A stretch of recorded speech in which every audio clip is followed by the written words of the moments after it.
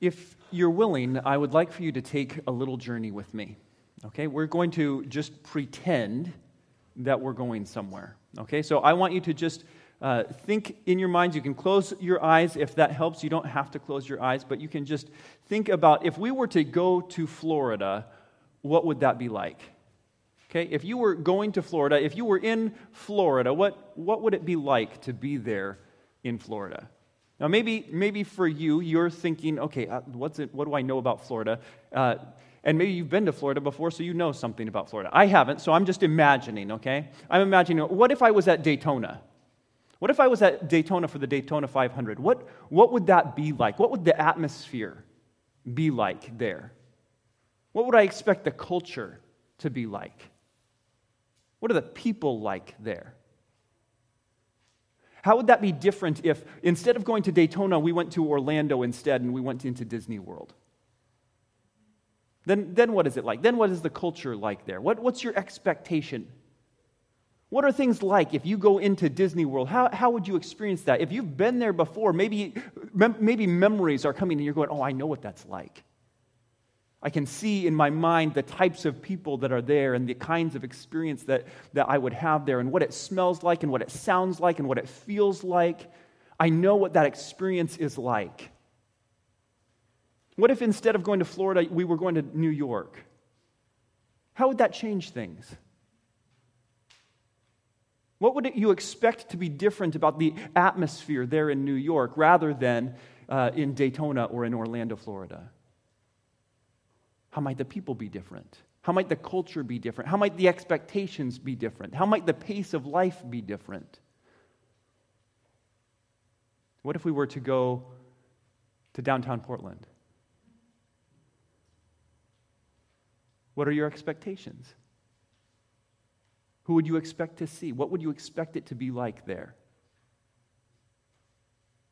Okay, now I want you to think of some place that you have been that felt like home.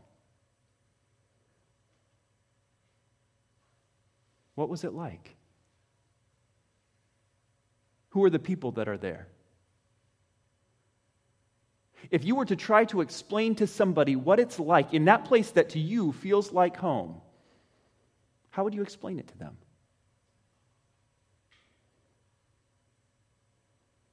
Now, the reason that I do this mental exercise, that we practice using our imaginations to go to someplace else and then try to articulate what would it be like, what's the atmosphere like, what's the culture like, what are the people like in this place, is because we are about to do that in Scripture. If you were with us last spring, we were working on the book of Matthew, and we did the first 4 chapters of the book of Matthew. And in the first 4 chapters of the book of Matthew, Matthew is making a case that Jesus is the anticipated king. He says there is a king that is coming, and Jesus is that anticipated king.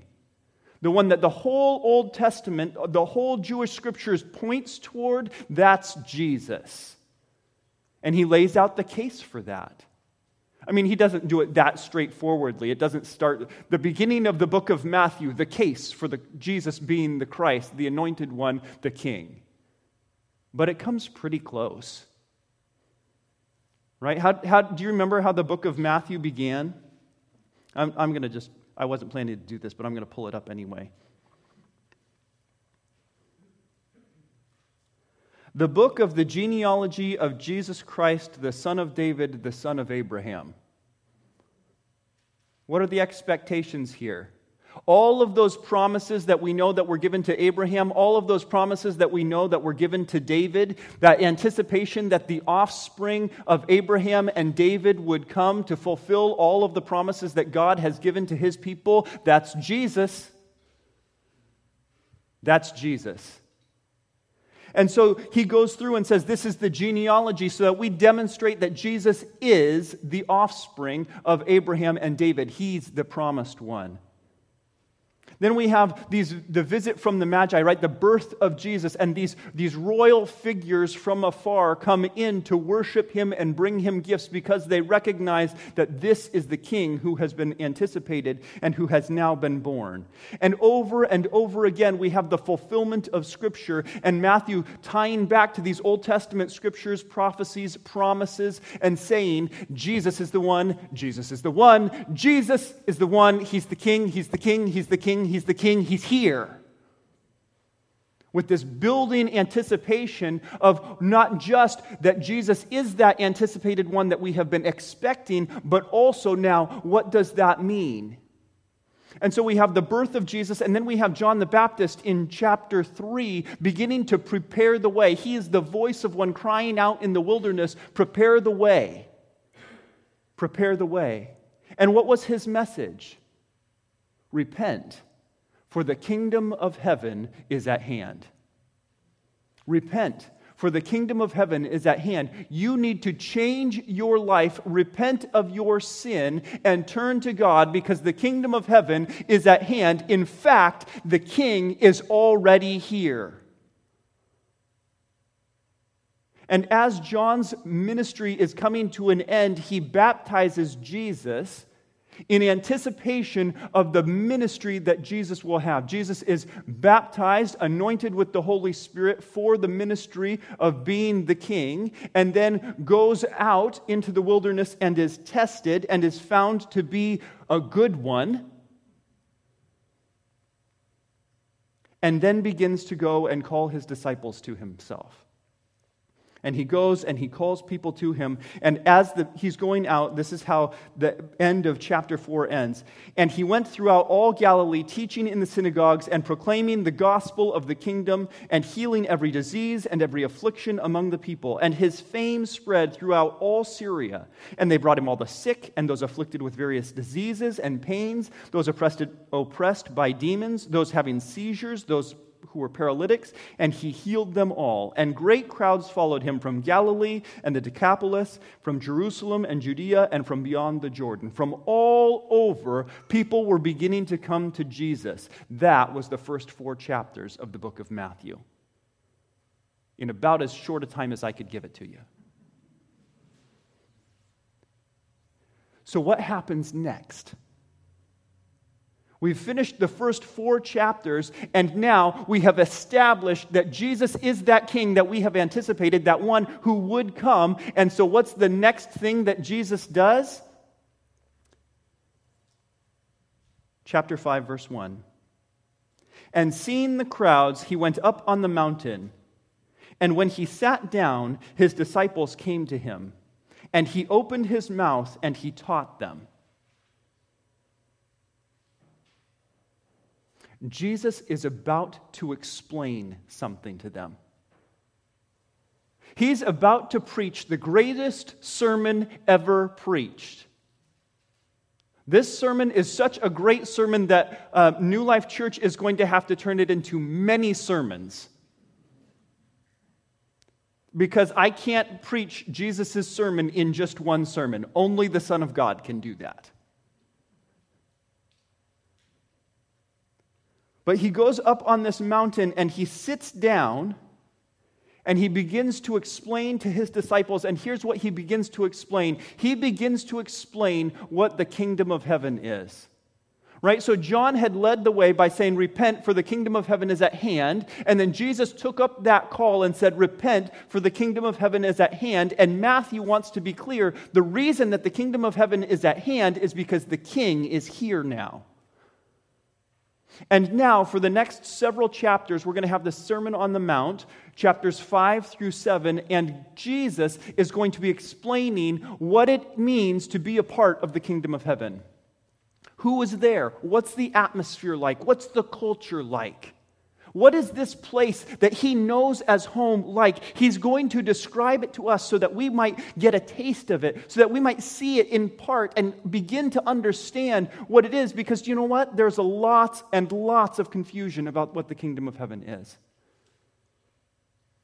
I don't say there was lots and lots, which is true. The Pharisees didn't get it. The people didn't get it. Jesus had to explain it to them because they did not understand what the kingdom of heaven is. And do you know what? We have to read it again today because we still don't get it. We still don't get it. People today think that they know. They are very clever and very wise, and they have come up with all kinds of ideas of what they think the kingdom of heaven should be, and it's wrong. And so now Jesus is going to call all of his disciples up, and I love this posture. He sees the crowd, so he goes up on a mountain, and when he sat down, his disciples came to him.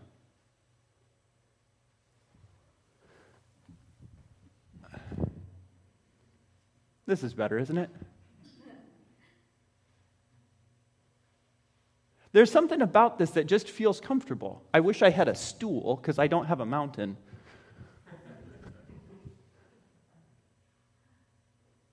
But there's a posture of familiarity here, a posture of comfort, a posture where we're talking with one another.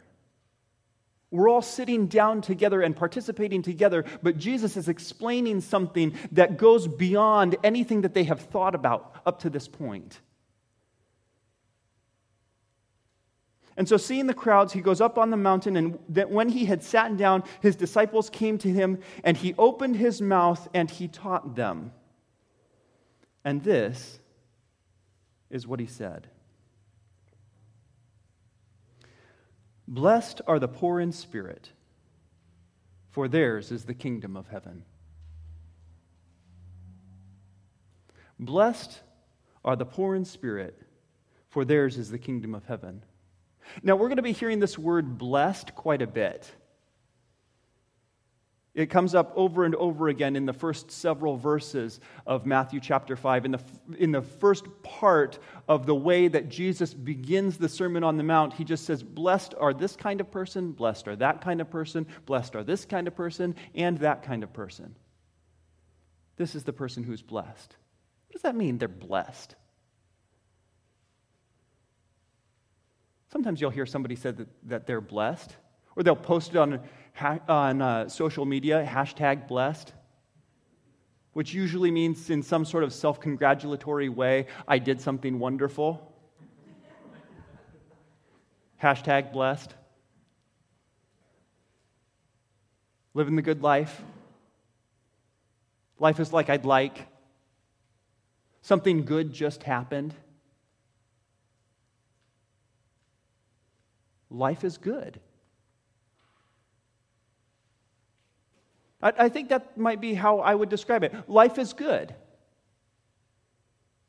Maybe more technically, it would be that you have found divine favor and therefore have received divine rewards. You have been given gifts from God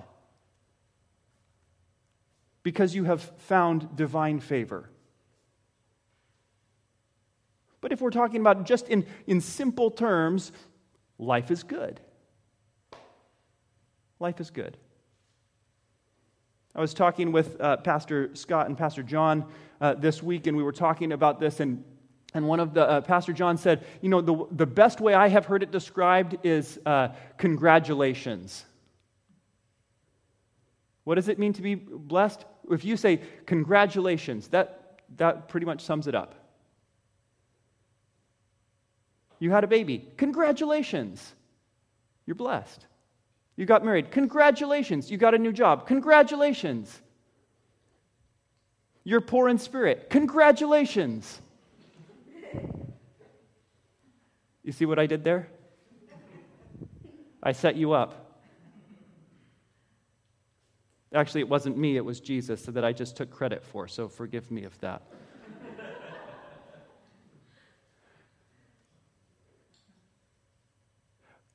Blessed are the poor in spirit. Blessed are the poor in spirit. Now, I get hung up on this word poor. I don't mean to. I know that it says poor in spirit, and the word poor is qualified by in spirit. And yet I just read poor and stop. Blessed are the poor in spirit, those who lack something. Those who lack something. Blessed are those who lack spiritually. They're spiritually needy. Now, if you were to be hanging out at this time in Israel and you were seeing Jesus and you were thinking about, now, who are the people that I think are blessed?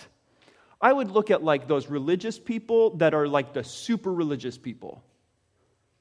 Right? The Pharisees maybe, or other people that they did all of the religious stuff and they did it really well, and they would be what I would call spiritually strong. Their righteousness, right on. Right on. They were doing all the right things. That's how you knew they were righteous. They wore the right clothes. They went to the right places at the right times. They talked with the right people. They didn't talk with the wrong people. They didn't go to the wrong places. They ate the right foods in the right ways. They celebrated the proper holidays at the right times. And you would look at these people and you would say, these are the spiritually righteous. These are the ones. How do I know? Look at all those things that they do. But apart from self-righteousness, the work of becoming righteous by the work that I do, Jesus is saying, no, the people who are blessed are those who are spiritually needy. Those who are spiritually weak. Not the spiritually strong, but rather the spiritually pathetic.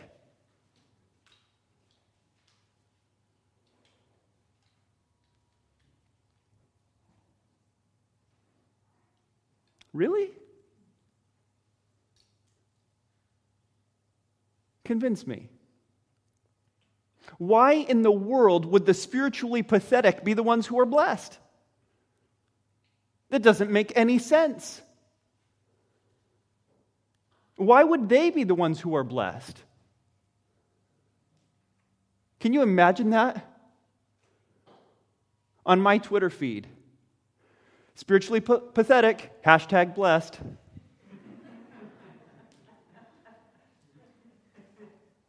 Trending topic now.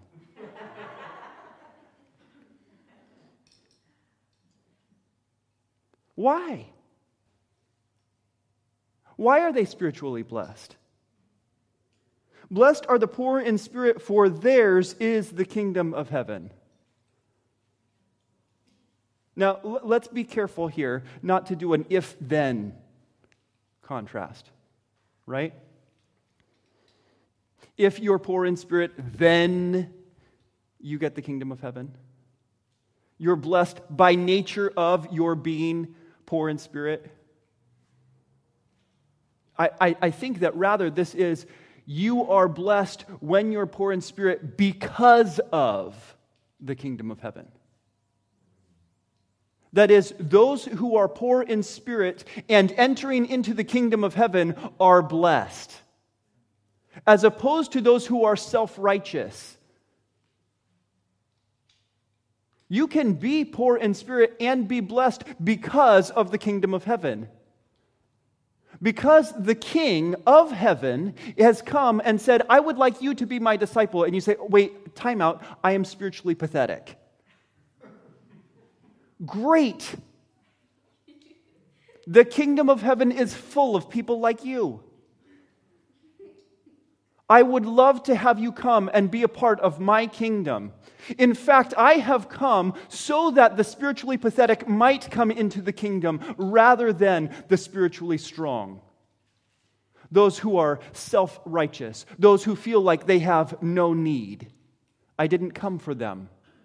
I came for those who recognize that they are poor. They recognize they have a need. They recognize they are sinners who are not righteous. They recognize they are unholy and undeserving of a holy God. I have come for them. I have come for them.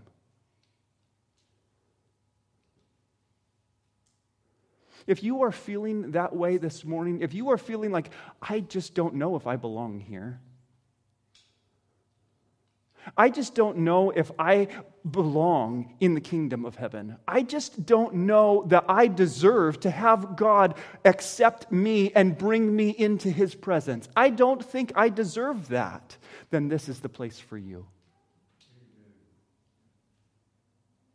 This is the place for you. Do you recognize that these are the first words of the Sermon on the Mount?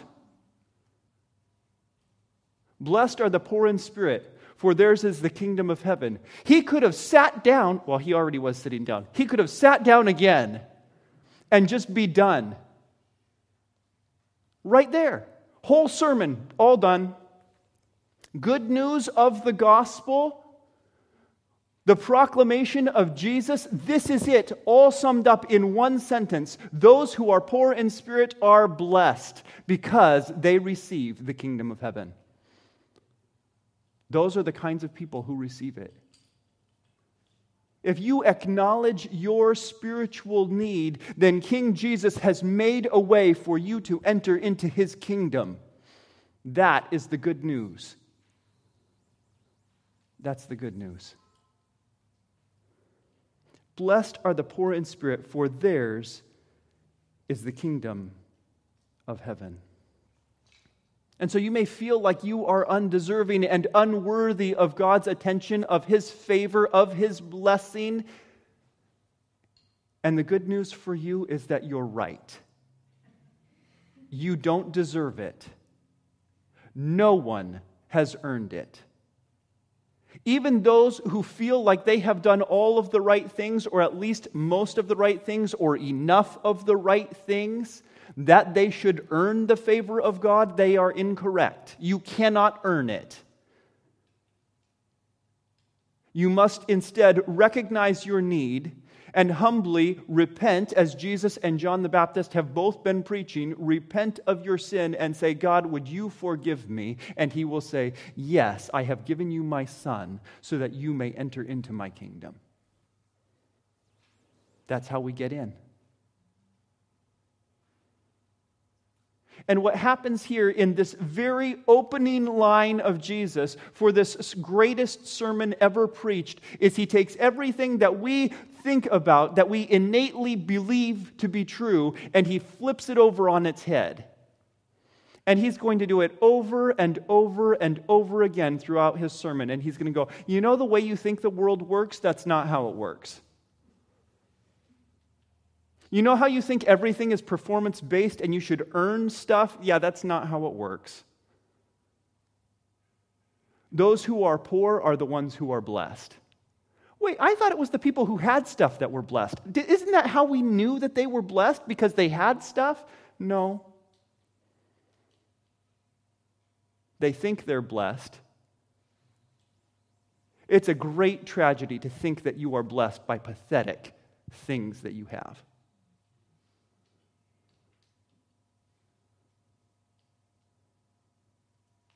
So many of the things that people put down, #blessed, this is how I know, this is the evidence to me that I am blessed because I have great kids,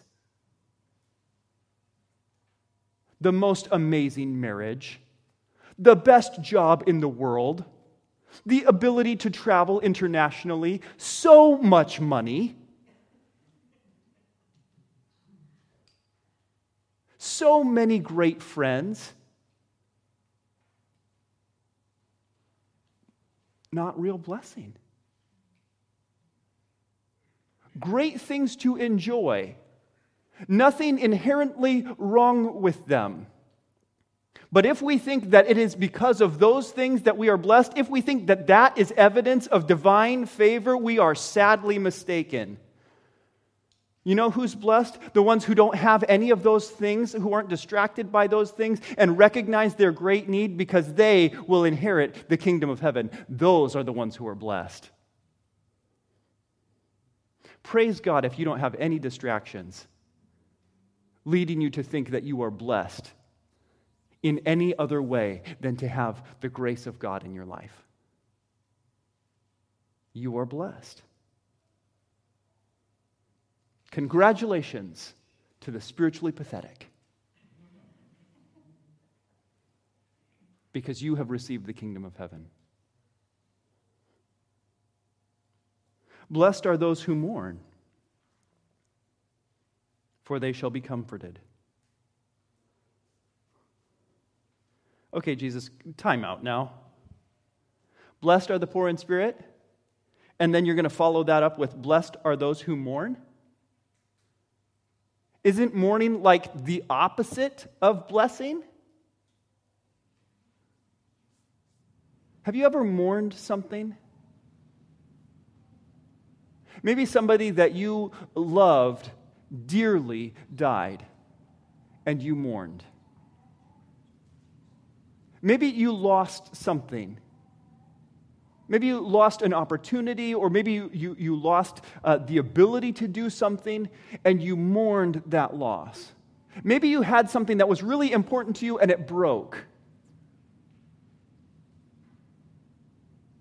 Maybe you had a relationship that you really appreciated, and it was one of those deeply fulfilling relationships, and then it broke, and you lost that relationship.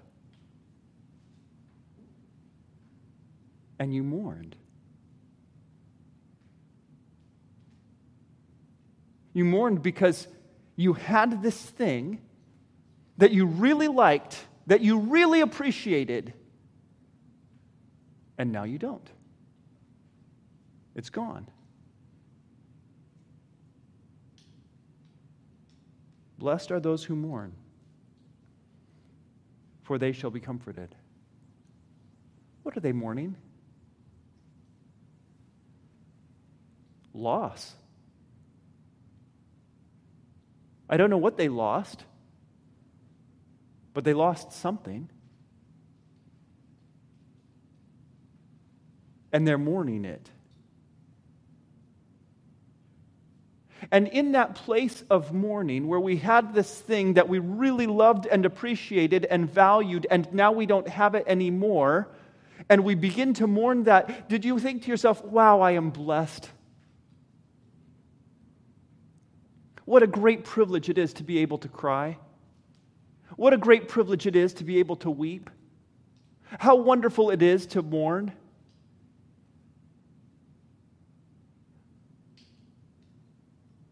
Blessed are those who mourn, for they shall be comforted. I have had people try to comfort me when I was mourning, and I have tried to comfort other people when they were mourning. I'm not very good at it. And the reason that I'm not very good at it is because I try to make them feel better, and they don't. What am I going to do? Fix it? Bring it back? Make the loss stop? How am I going to bring them any comfort?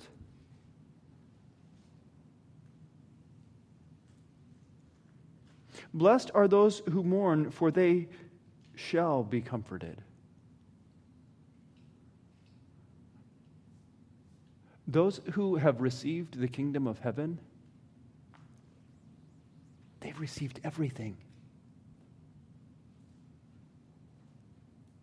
Everything. You inherited the kingdom of heaven. Isn't that what it said? Blessed are the poor in spirit, for theirs is the kingdom of heaven. When you get the kingdom of heaven, you get the whole thing. Not like you're going to rule heaven. You didn't inherit it that way, but you get to participate in it. You get to be there. And God created everything in the beginning and said, oh, this is good. This is good. And he built mankind and put them in his creation and said, you're going to take care of this, and you are going to appreciate this, and I am going to be with you, and this is going to be great. And sin broke it. Sin broke it. The things that keep us from having proper relationship with God kept getting in the way and broke the whole thing. So that we began to look at these other things and go, oh, this is where I find my fulfillment. This is where I find my joy. This is where I find my value. And God says, no. These are things that you appreciate. But I give you your joy.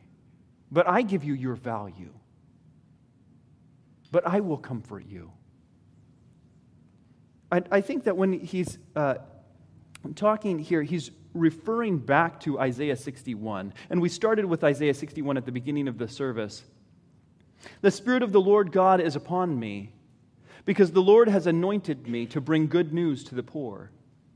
He has sent me to bind up the brokenhearted, to proclaim liberty to the captives and the opening of the prison to those who are bound, to proclaim the year of the Lord's favor and the day of the vengeance of our God, to comfort all who mourn, to grant to those who mourn in Zion, to give them a beautiful headdress instead of ashes, the oil of gladness instead of mourning, the garment of praise instead of a faint spirit, that they might be called oaks of righteousness, the planting of the Lord, that He might be glorified. You realize that Jesus came to fulfill this? And so here comes the king, and he's proclaiming, this is what it means to be a part of the kingdom. Blessed are those who mourn, because they are going to be comforted.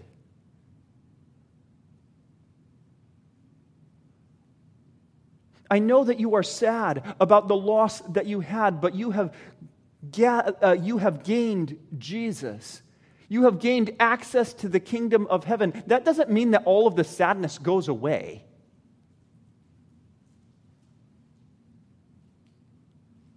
But it means that He who loves you so much, that He gave His Son to die on the cross for your sins, knows and loves you and has brought you into His presence so that you might enter His kingdom. And you will find comfort.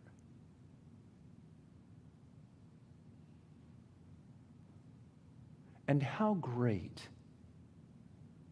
to be someone who has experienced loss, who has experienced the mourning, and then who finds comfort. Fantastic. That the Spirit of God now resides within you and comforts you in your mourning. And someday, we will enter into that eternal kingdom, and all death and all crying and all pain and all sin will be done away with. Everything finally completed. And we will enter into the presence of our God, and we will enjoy Him forevermore. And already beginning now, for those who have accepted Jesus, you have received the Holy Spirit, and you are beginning to reap those benefits even now. You are beginning to see those things even now. You are beginning to shift your focus to Him even now. And find more and more comfort and more joy in His presence. So blessed are those who mourn, for they shall be comforted.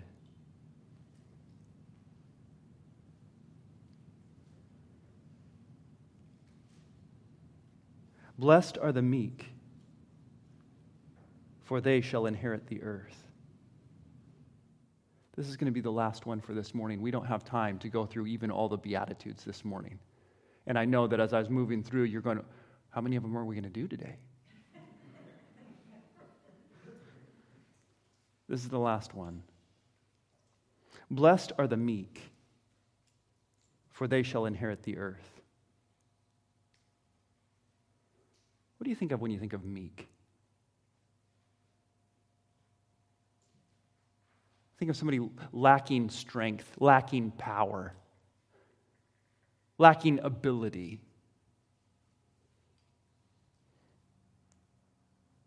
Someone who's meek. Blessed are the meek, for they shall inherit the earth. Isn't it interesting that these first three, what we call the Beatitudes, these blessing, the blessed people, all have to do with not having? Turned it upside down again. Because I think of being blessed as having and not being blessed as not having. And Jesus says, no, when you don't have, you're blessed. But isn't it the strong? Aren't they the ones that come out ahead? Aren't they the ones? Those who are self-confident and able, they're the ones who get stuff done. They're the ones who win. You never look at the champion and go, wow, they are so meek. The meek don't win.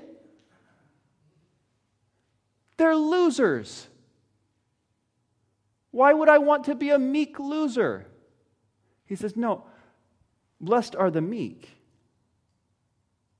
Blessed are those with gentleness, those who submit, those who follow. Why? For they shall inherit the earth. What? They're going to inherit the earth? How would that be possible?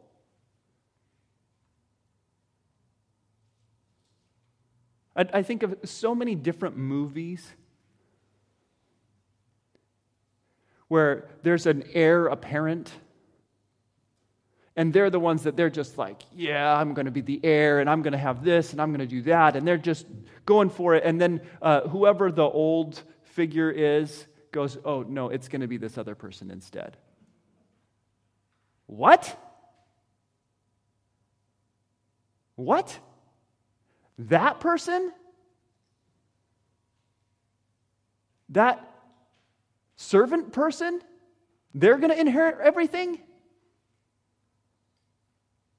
Why them?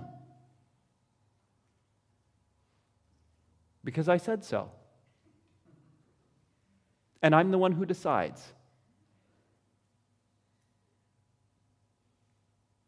And they have a humility about them, and they follow and understand my heart, and they are going to receive it.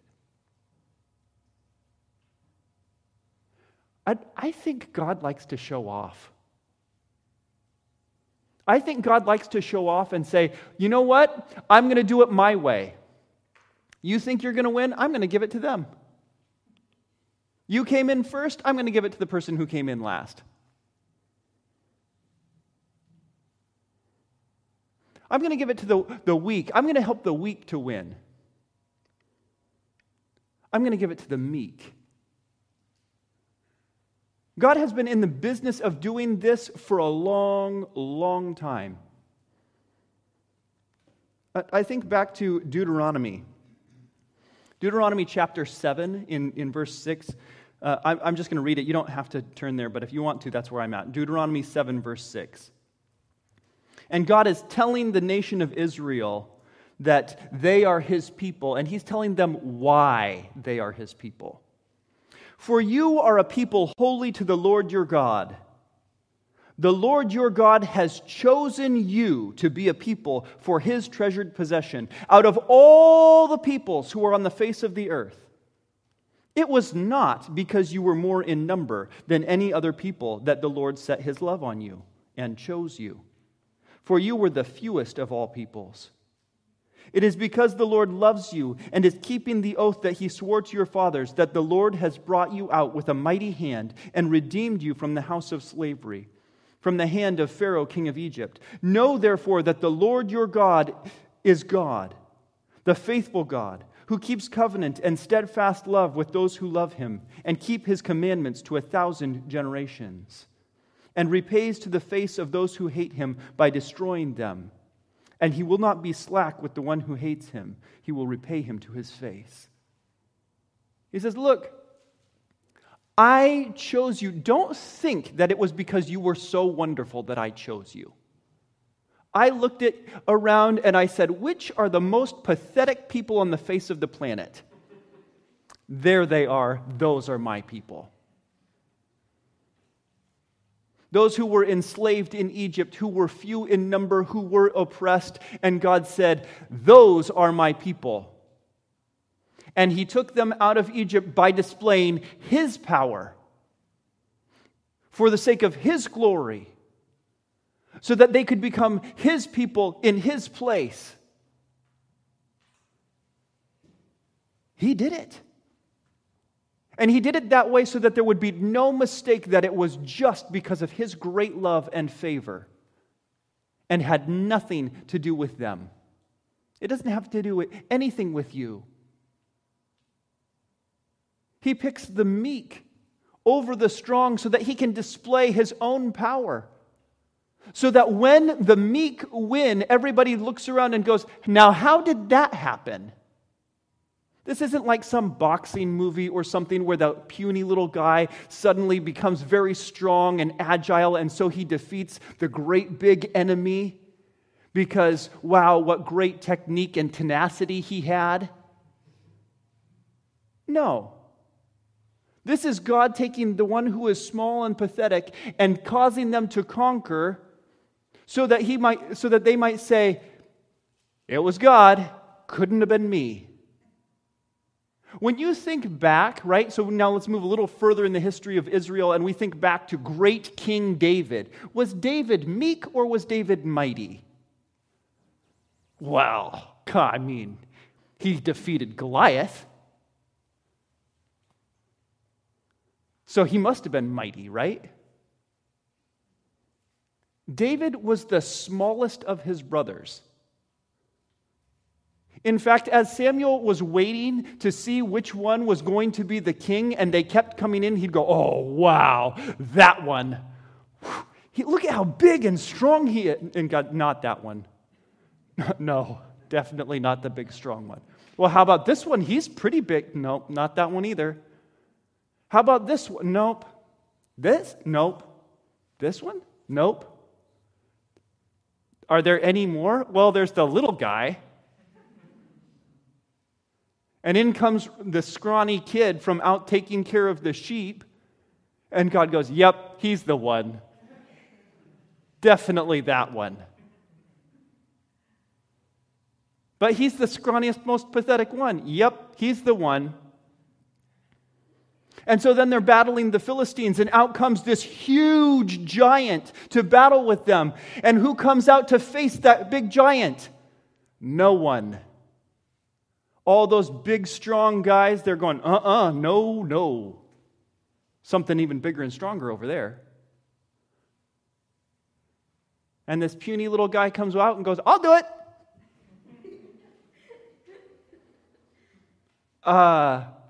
The armor doesn't even fit you, man. That's okay, I don't need any. Was it because he was so brave? Was it because he was so tenacious? Had such great technique? He had a really great sling. Slinginator 5000.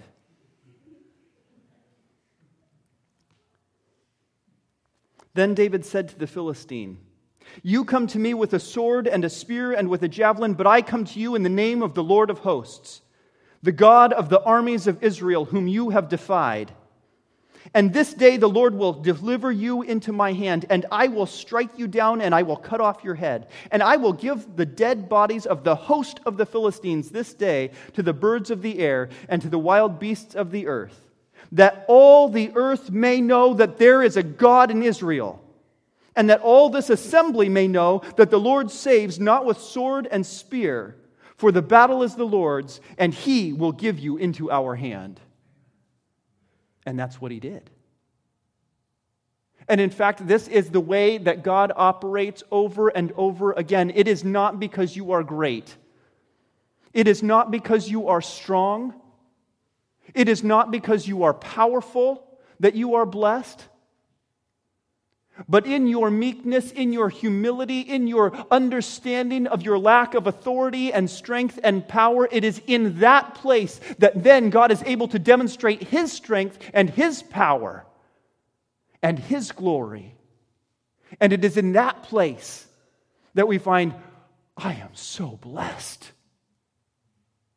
Can you imagine trying to find out if you were blessed by being strong enough? I worked so hard, I trained so hard, I did all of this stuff so that I could demonstrate how blessed I am. No. You know how we know we're blessed? We inherit the earth in meekness and humility because of the great power of our God. And so over and over again, it is not those who have, but those who don't have who are blessed. And what do they get? The kingdom of heaven and comfort and the earth. Those who don't have get everything. Everything. You get everything in Jesus. And this is the way that Jesus begins His sermon. To say, come to me and follow me and to enter into my kingdom and receive everything while bringing and offering nothing. Let's praise Him for being that kind of a God. Lord Jesus,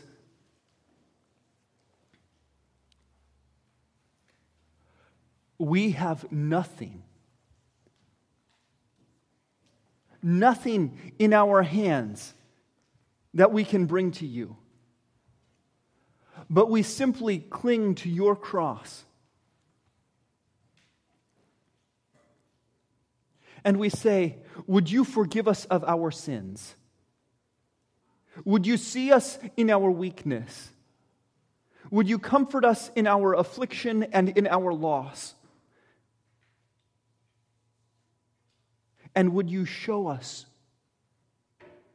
the great blessing that it is to be in your presence and to witness your great power and majesty? And Lord, we recognize that we do not deserve the blessings that we receive from you. And yet we come with boldness anyway, knowing that it is exactly us that you have died on the cross to forgive and to give these blessings to. And so, Lord, we recognize that we also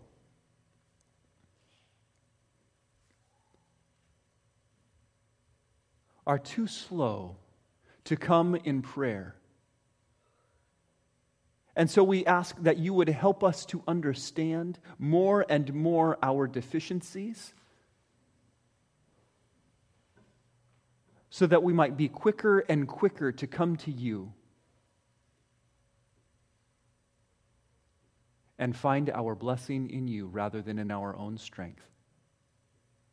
And we ask for this in your name. Amen.